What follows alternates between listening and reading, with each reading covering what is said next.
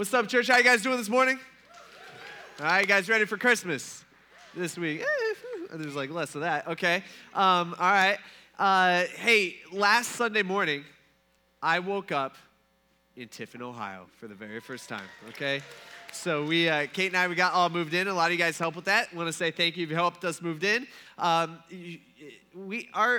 people who helped us, they're all guys from church here. They had us moved in by like noon. We were all done. Everything from one house in the other house. It was awesome.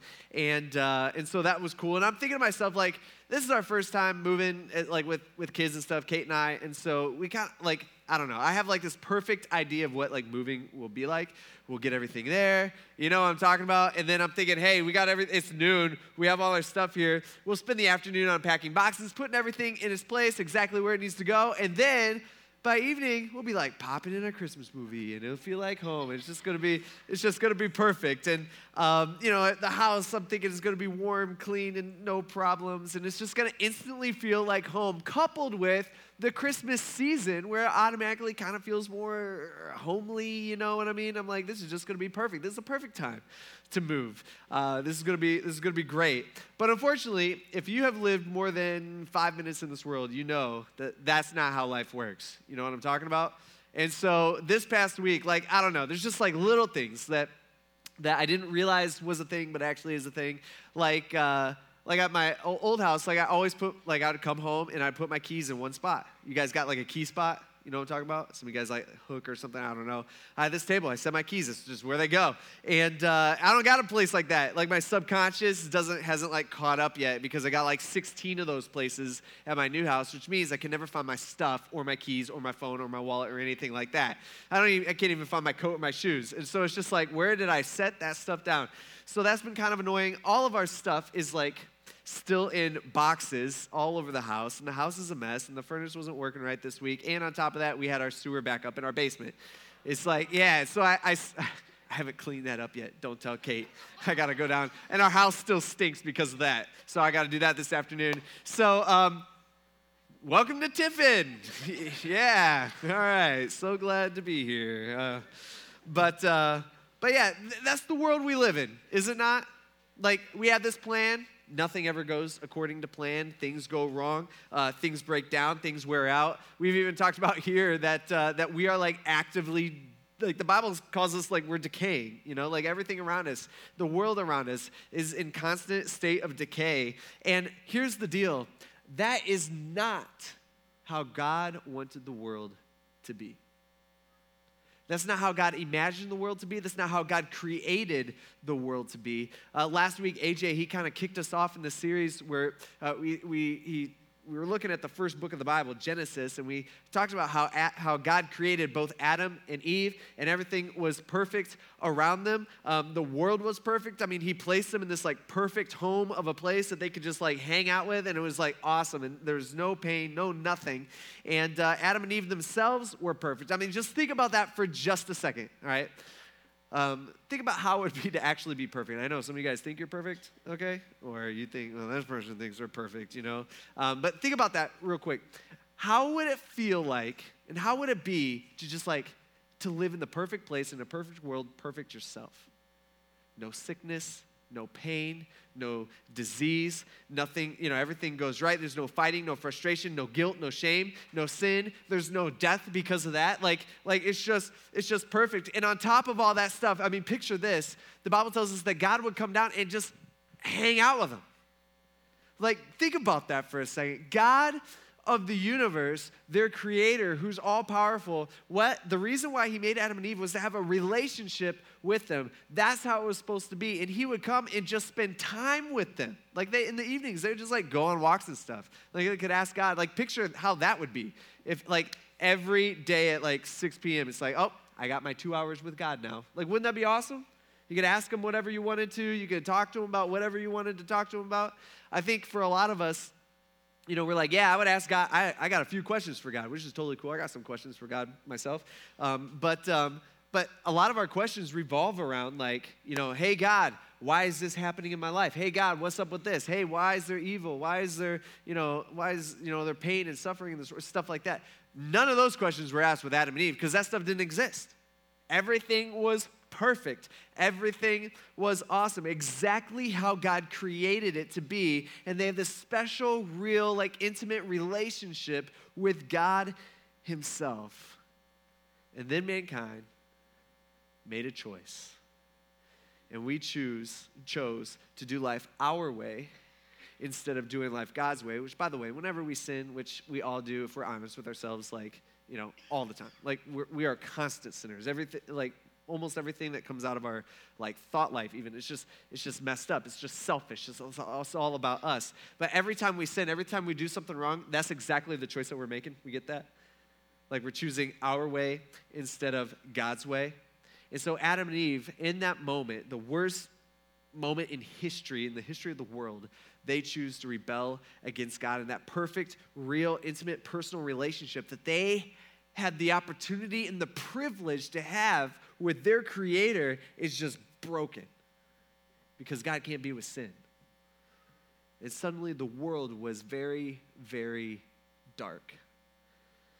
And if you continue reading through Genesis, I mean, what you see in the first few chapters, we see the first family just kind of splinter apart, and they start to realize what they've done, and God comes down, and God actually confronts them saying, hey, what have you guys done? Why would you guys do this? And they're starting to realize all this stuff, and starting to realize how different their life is going to be from this point forward as they start to understand, and then they witness God killing the first thing to die, right? Animals to clothe them. God had to do that, you know, and they're realizing, wow, this has some severe consequences. Like, what have we done? This is a big, big deal. And the world was dark. But God gives them just a glimmer of hope. Right? He gives them a small little light. This is what theologians call the proto-evangelium. All right? Go home and, you know, you could go tell your friends that. Hey, you know what the proto-evangelium is? You know? Don't do that. That's weird. Okay. But you sound cool. Okay, you sound really smart. Meaning it's the first gospel. The first time in history that this good news was talked about, was preached, all right? It's like a ray of light in this super, super, super dark world. God gives this as he tells Satan his consequence for convincing Eve to rebel against him. This is what he says as he's talking to Satan himself. He's like, hey, here's the deal, Satan. I will put hostilities between you and the woman and between your offspring, meaning the people that are going to follow you in the ways of the world, and her offspring, which we're like, huh, who is that? Until we get to the next line. And he says, he. So this is one guy, one person that will come through Eve. He says, he will strike your head. Now, it's interesting, the word strike in the original language, it actually means, it's not like, you know, hey, what's up, buddy? You know what I mean? It's not like that. It's more of a crush, all right, which is kind of cool. Like, God chose to use that word instead. He's like, here's the deal, Satan. Because of what you've done, all right, a future child, basically what God's saying is he's going to crush you, and you will strike his heel.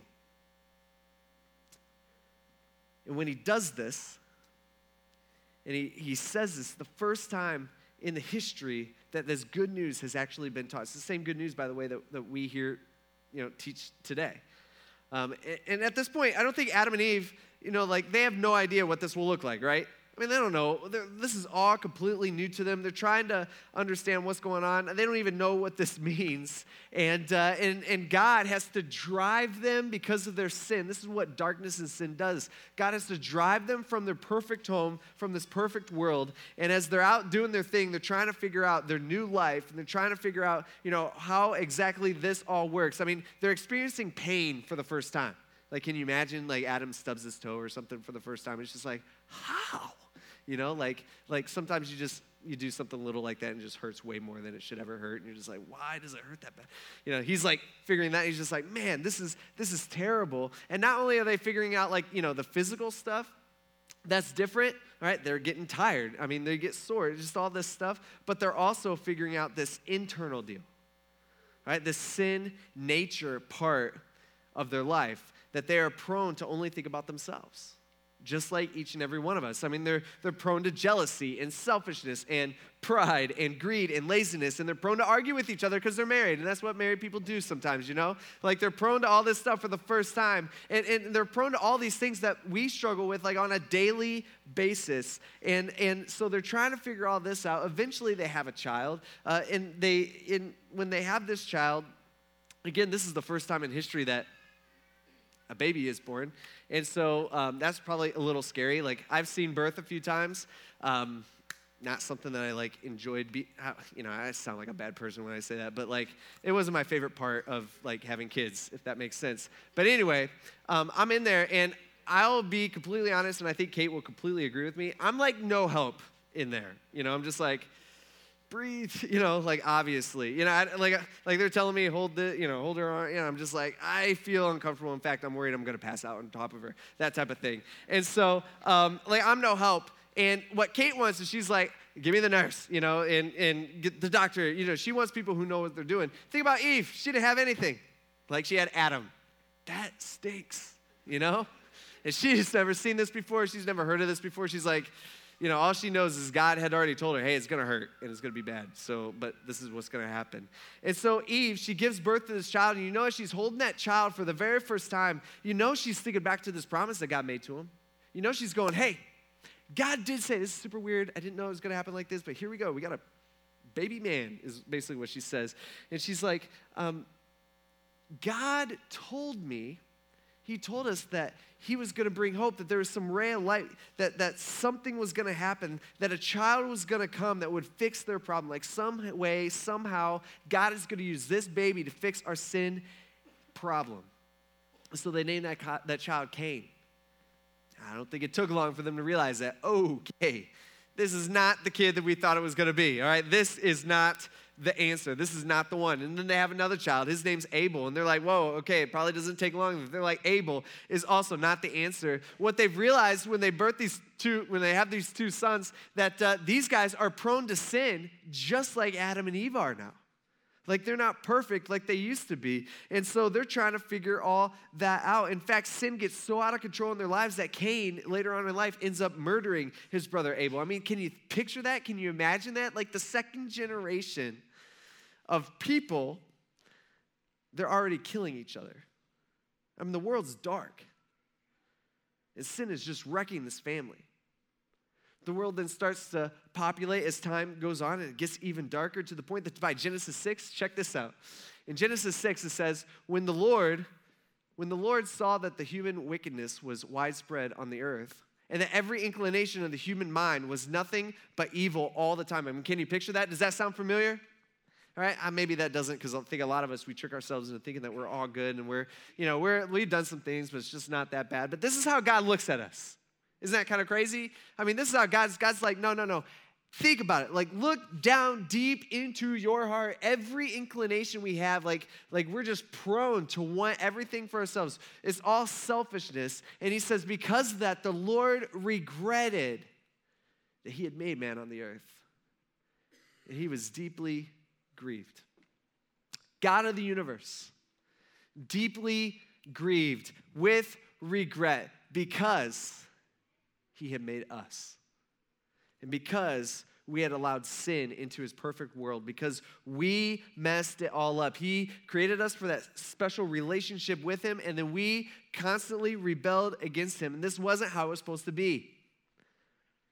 It's not how he created it. There's just nothing but evil, selfishness, pride, greed all over the place. So God decides to start over.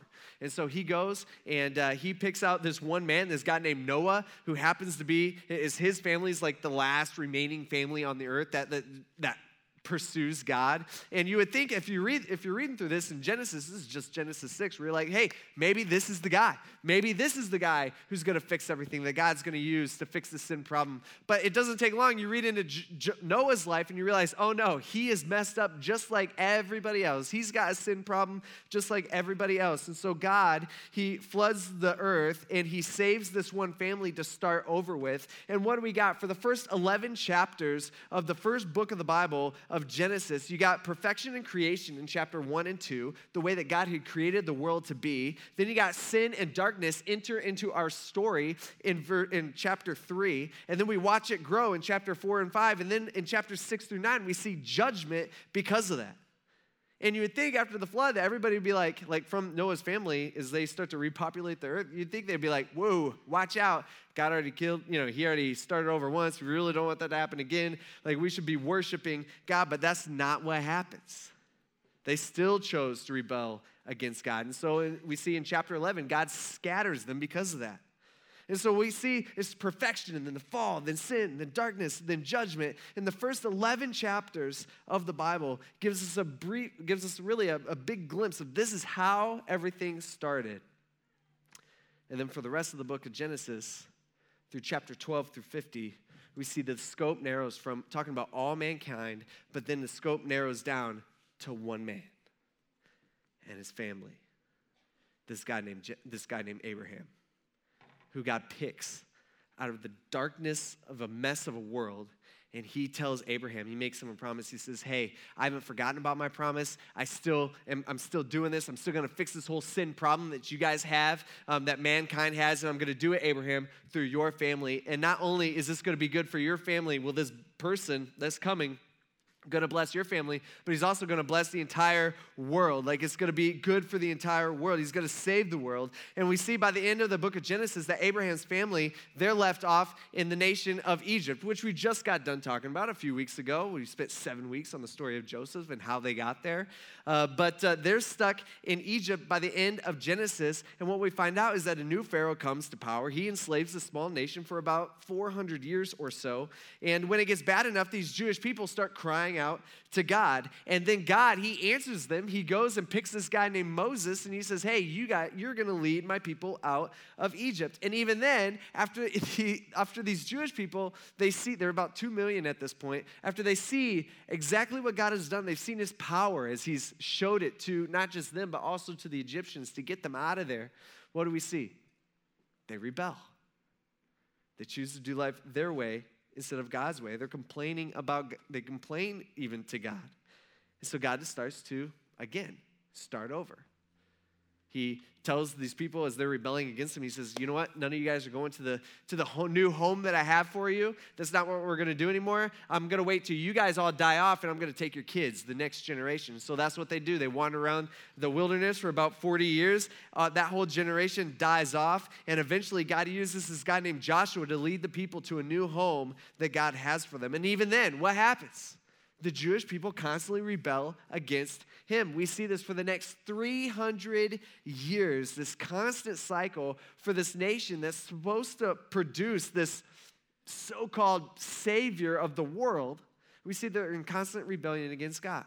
And so what's God do? God allows bad things to happen. When life gets so bad, they start crying out to God. God then, he rescues them, and then life gets good, and then they start rebelling against God again. And they go through this cycle over and over and over and over again. Eventually, the Jewish nation, Israel, they decide to unite under one king. God picks this guy named Saul. What's Saul do? Rebels against God. God decides to start over. He goes and picks this guy named David, who's a man after his own heart. What's David do? Well, many times throughout his life, he rebels against God. I mean, he did some terrible stuff. And so David's son named Solomon, he takes the throne, and this is really the height of the nation of Israel's power and glory. And what's Solomon do? Solomon starts off really good. God actually allows him to become the wisest man to ever have lived. I mean, you'd think that would help a lot, but what's Solomon do? Eventually rebels against God. You understand kind of a theme here? Right?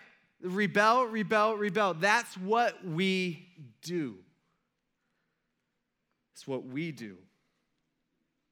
And so Solomon, he also rebels against God. After Solomon's son takes the throne, the kingdom is split into the northern kingdom and the southern kingdom. What do they start doing? Well, they start fighting each other because that's what you do.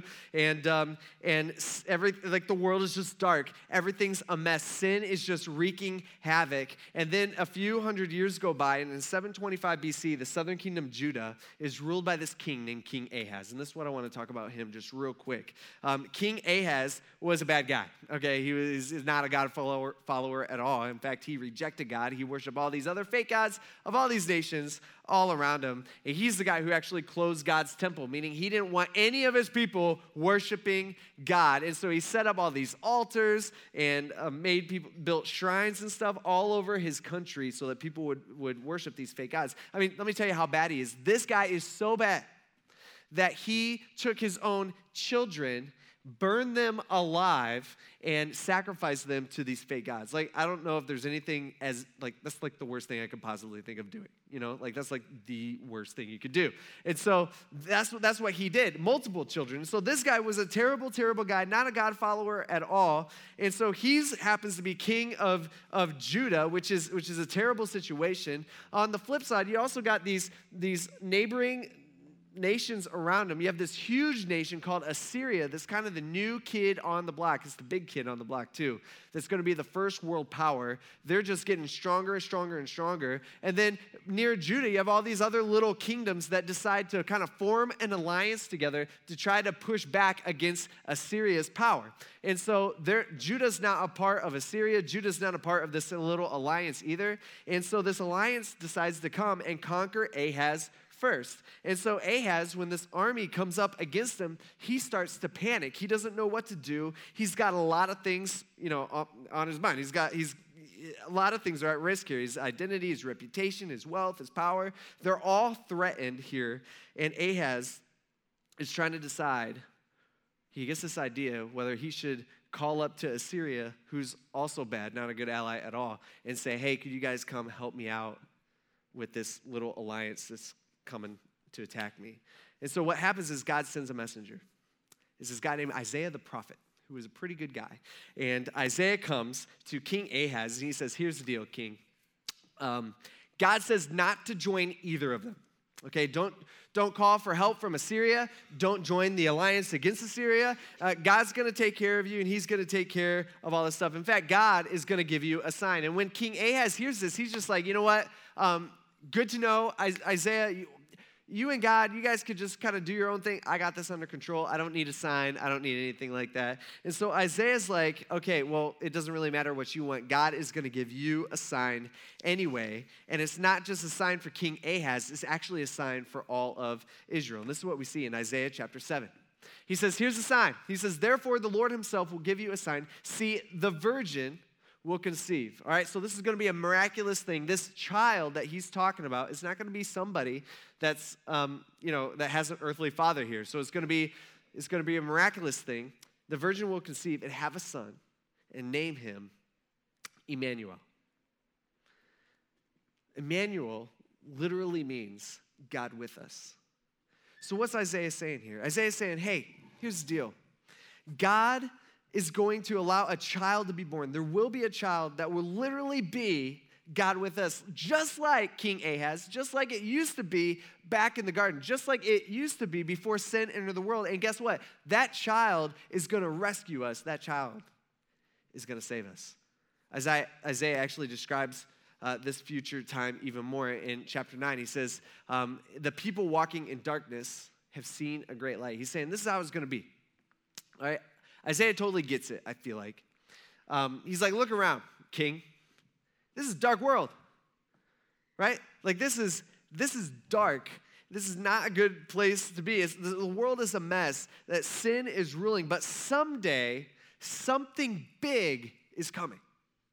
Someday, something big is coming that you can't even imagine. The plan that God has had since the beginning of time, like it's actually going to happen. And yeah, it might be dark now, but someday God is bringing the light and it is coming. He finishes his thought. He says, a light has dawned on those living in the land of darkness. He says, you have enlarged the nation and increased its joy. The people have rejoiced. This is what's going to happen someday. The people have rejoiced before you as they rejoice at the harvest time and as they rejoice when dividing the spoils. Here's Isaiah. He's trying to get King Ahaz to understand. He's like, here's the deal. This kid's coming, and it's going to be like a time of celebration. Like, this is going to be awesome. And the way he's just trying to relate this to King Ahaz, he's like, you know how harvest time, like in that day and age, he's like, you know how that is a celebration where everybody's got more food and it's like payday? You know, he's like, that's how it's going to be. And there's going to be, it's going to be awesome. For us, I think it's a little hard for us to understand because, harvest time isn't like super exciting for us anymore because we're not farmers and that's, our livelihood's not tied up in that for most of us. But think about like your first job, your first paycheck. Do you kind of remember that? No, too long ago for, you're like, huh? Like, think about that. I remember my first job. I remember getting my first paycheck. And it was the first time, I ever had money in my life, like the first income. Sure, I had, little allowances and stuff, but that was, nothing. This was, $50, It's like, dude, check this out, And I'm thinking to myself, I'm like, I got to go open up a bank account. I'm going to go, I get, a little debit card. I can start, going out to eat. I'm going to the mall. I can buy whatever I want. It's that type of thing. It's like a time of celebration. It's exciting. It's like, I finally have money. I'm taking my friends out to McDonald's tonight, that type of thing when you're a kid. That's what he's trying to get us to understand. He's like, it's going to be like that. It's going to be joyful. It's going to be a celebration. When this person comes, when the light finally shines through in the darkness, it's going to be something that everybody is going to get excited about. When this Messiah and this Savior comes, people are going to have joy because of it. Just a few verses later, in verse 6, he says, "For a child will be born for us. A son will be given to us." Now, by the way, who's he talking to here? Right? Or who's the child born for? For us. I got a new toy. If it works, it doesn't work. Oh, forget it. What the heck, Nick? I messed it up. Whatever. It worked first service, and I was so excited to show you guys, but it doesn't anymore. Okay, here's the deal. I'm not doing the thing, so yeah. He says, who's the child born for? It's for us. It's not for God. It's not God saying, yeah, this stinks right now. My life stinks, so I'm going to send the Savior. He's going to save you guys. And then, no, that's not what it is. No, this is for us. We are the ones that need saved. We are the ones that have the problem. We are the ones that need fixed. And so here he is. He's saying, for a child will be born for us. He says, a son will be given to who, in case we forgot? To us. And the government will be on his shoulders, and he will be named Wonderful Counselor, Mighty God, Eternal Father, and Prince of Peace. He's saying this is what the Jewish people have been waiting for. I mean, the Jewish people, they had 322, picture this, 322 prophecies that God was going to send them a Savior, what they called the Messiah. It's the same word. This person who was going to save them. This person who would establish Israel as a kingdom forever, especially politically, which they were super excited about. And this baby that would be born by a virgin, which is kind of crazy, would be king someday, and that baby would lead them. And then Isaiah's throwing out names. He's like, just in case you don't know who this person will be, I mean, this person's the Wonderful Counselor. He's the Mighty God. He's the Eternal Father. Picture it this way, King Ahaz. He's the Prince of Peace. That's what you need right now, by the way, is you need peace. And so here's God. He's revealing more of his plan through this prophet Isaiah. And basically, he's saying this is the same child that will be the offspring that will crush Satan. Remember the one that I talked to Adam and Eve, that I told Adam and Eve about thousands of years ago? That I promised? He's saying that one's still coming. I haven't forgotten. I'm still aware. This is all part of my plan. See, that's what Christmas is really about. See, we view Christmas, and even us Christians, right? We're like, oh yeah, Christmas, right? Like Jesus came, he died, he was born as a baby, he died for us, he's a savior, that type of thing. But it's a lot deeper than that. There's a lot more to it. Christmas is really about God fulfilling his promise to mankind. From the beginning of the world, it's God fulfilling his promise that he made to Adam and Eve, and God fulfilling his promise that he made to Abraham, and God fulfilling his promise that he made to the Jewish people, and God fulfilling his promise that he even made to an evil king named Ahaz, who had a problem. See, God's saying, hey, here's the deal. Trust me. Not your plan. Do it my way, not your way. I'm the Wonderful Counselor. I'm the Mighty God. I'm the Eternal Father. I'm the Prince of Peace. And one day, I'm going to send the one who will ultimately fix your main problem that you don't even understand you have, King Ahaz, your sin issue. You're worried about all these people and all this stuff happening outside your walls. You don't even understand what's going on the inside. That's your biggest problem. What is interesting about the story is King Ahaz doesn't listen, right? Which is he rebels, which we would expect that, and it doesn't end well for him. I guess this was back in October. Kate and I, we took our kids to like the last Cedar Point trip of the year. We got season passes, so it's like, this is the last one. We only went like 4 times, so it was complete whatever. Anyway, we go to Cedar Point for the last time, and it's like a Friday night. It's cold. It's in October. And we're there, and the kids are riding their rides, and one of them, they decide they want to go ride the bumper cars, which is a good ride. Like, as a parent, if you're going to sit there and watch kids go, you'd rather watch the bumper cars and them, like, destroying other kids, hopefully, than, like, them just spinning around and going up and down and stuff like that. So they're like bumper cars. I'm like, all right, let's go. Let's do this. So we walk over to the bumper cars. This isn't the main bumper car thing at Cedar Point. They got 2. There's like the big one, and then there's the little one. We went to the little one for the little kids. And so we go. You wait like 45 minutes, 30 minutes or so. The line's not very long. It just takes forever. And so they're waiting in line. As soon as it's finally their turn, they go in. They all pick out all 3, they go pick out their cars. And then you got to wait for the lady as she slowly walks. This lady's in no hurry at all. As she slowly walks, checks each kid, like locks them in there, and then moves on to the next one. There's kids like kind of flailing all over the place, like, whatever. And so she finally gets them all down. That takes about 10 minutes. And then she goes to her little podium thing, and she gets the loudspeaker, and she's like, rah, rah, rah, rah, rah. You know what I'm talking about? You have no idea what she's saying. You're like, this is useless. Why are we wasting our time here? Come on. And so she does that, and then she presses the button. And all the bumper cars all light up, and they all start moving for about 15 seconds. After about 15 seconds, they all are clumped up in a corner of the bumper car arena, or whatever you want to call it. And they're all clumped up, and there's, I'm looking at my boys. I'm like, come on, guys, like get out of there. But they're all stuck, and there's nothing that they can do. They can't get out, and they're boxed in. And I'm wondering, at this point in history, for like King Ahaz, I'm guessing this is kind of how he felt. Like, he's doing his thing, he's king, so life should be all good and it should be fun and all that stuff. But here he is, he's got all these outside pressures and all this outside influence that's all kind of boxing him in. And by the way, we feel that way sometimes, don't we? In life in general. We just feel like we're boxed in, like we don't know which way to go. Why do we feel that way, by the way? Because we live in a fallen, sinful, dark world. That's the reason. Life doesn't go perfect. We don't live in the perfect place like we were supposed to. We live in a dark, fallen world. And so we have to experience that stuff. And so I'm guessing King Ahaz feels this way. He feels boxed in and he doesn't know what to do. He's got one, nation coming down that he could reach out to help, but they're not somebody that you can really trust, but they got the power to take care of his immediate problem. Then you got all these little nations that form an alliance that are actively coming up against him that really want him dead, and he's got to try to figure that out. And then on top of that, he's got this prophet named Isaiah who comes in and is like, hey, guess what? Don't do that. Don't do this. God's actually got the way out. And Ahaz just doesn't know what to do.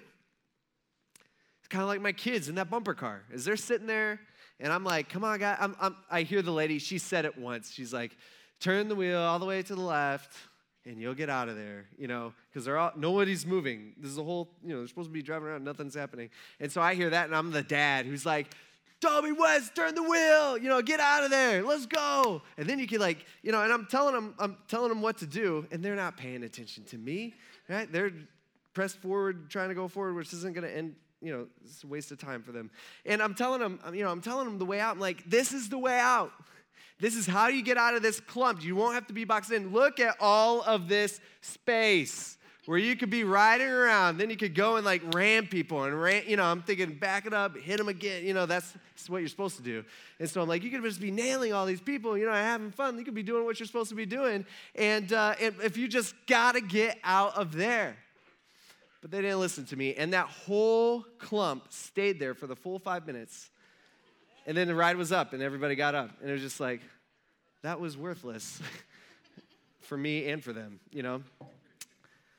But here's what Ahaz does. Just like my kids completely rejected me and what I had to say, Ahaz rejects God.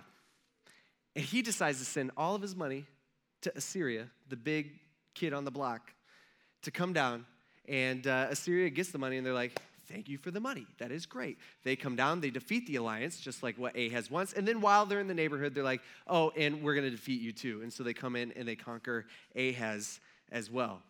And it wasn't long after this that Judah is completely destroyed, and the Jewish people are scattered throughout the world, and they're shipped off to here and shipped off to there. And what do we have? We have a broken nation, because why? Because this world is a dark, sinful world, and for the next 750 years, the Jewish people waited and waited and waited for this baby that God had promised thousands of years before, at the beginning of time with Adam and Eve, that God had promised throughout the years, through all these, to the Jewish people, throughout the years, through who God had promised to Abraham, who God had promised even to an evil king, Ahaz. And I'm guessing that the people got tired of waiting, right? Like, I don't know about you, I hate waiting. I hate driving through Tiffin because there's lights and cars and the roads aren't big enough. It's just like, just a lot of waiting going on. Yeah, it's like that. These people, they waited 750 years. And I'm sure a lot of them thought, you know what, God's completely abandoned us. He's forgotten about us. Where's God at? He made this promise. Where's the promise? All right? That must not have even been real. But his plan was in motion. God was waiting for the perfect time in history. And that first Christmas morning, when this ultimate king, who the Bible describes as the light in this super, super dark world, came in the unlikeliest of ways. And that's really what the Bible's all about. The Bible is simply a story of God's plan to fix our sin problem because we needed it. And we're going to look exactly how that happens in our Christmas services later on this week, which you guys should all be back for. But it's the most exciting event in the history of the world. A lot more than just presents and, getting together with family and, oh yeah, Jesus died, or Jesus was born in a manger, and all that stuff. It's a lot more than that. It's God fulfilling his promise to fix our problem. And he gives us the inside scoop of how that happened. Let's pray. God, we thank you for this day. Lord, we thank you for coming and saving us because we needed saving. You didn't have to. You didn't owe it to us. We didn't earn it in any way. There's not enough good that we could possibly do that you would ever look down on us and say, wow, I'm so impressed. No, God. We're dark just like the world around us. And God, we ask that, we just thank you for that. Throughout this week as we get ready for Christmas, this is a super busy time in our life. And, we just got all these things we got to hit and we got to go to. Lord, we ask that you would help us remember kind of the depth of what Christmas actually means and what actually happened. And help us to experience some of that joy and that celebration that we can have because of that. We thank you for this in Jesus' name. Amen.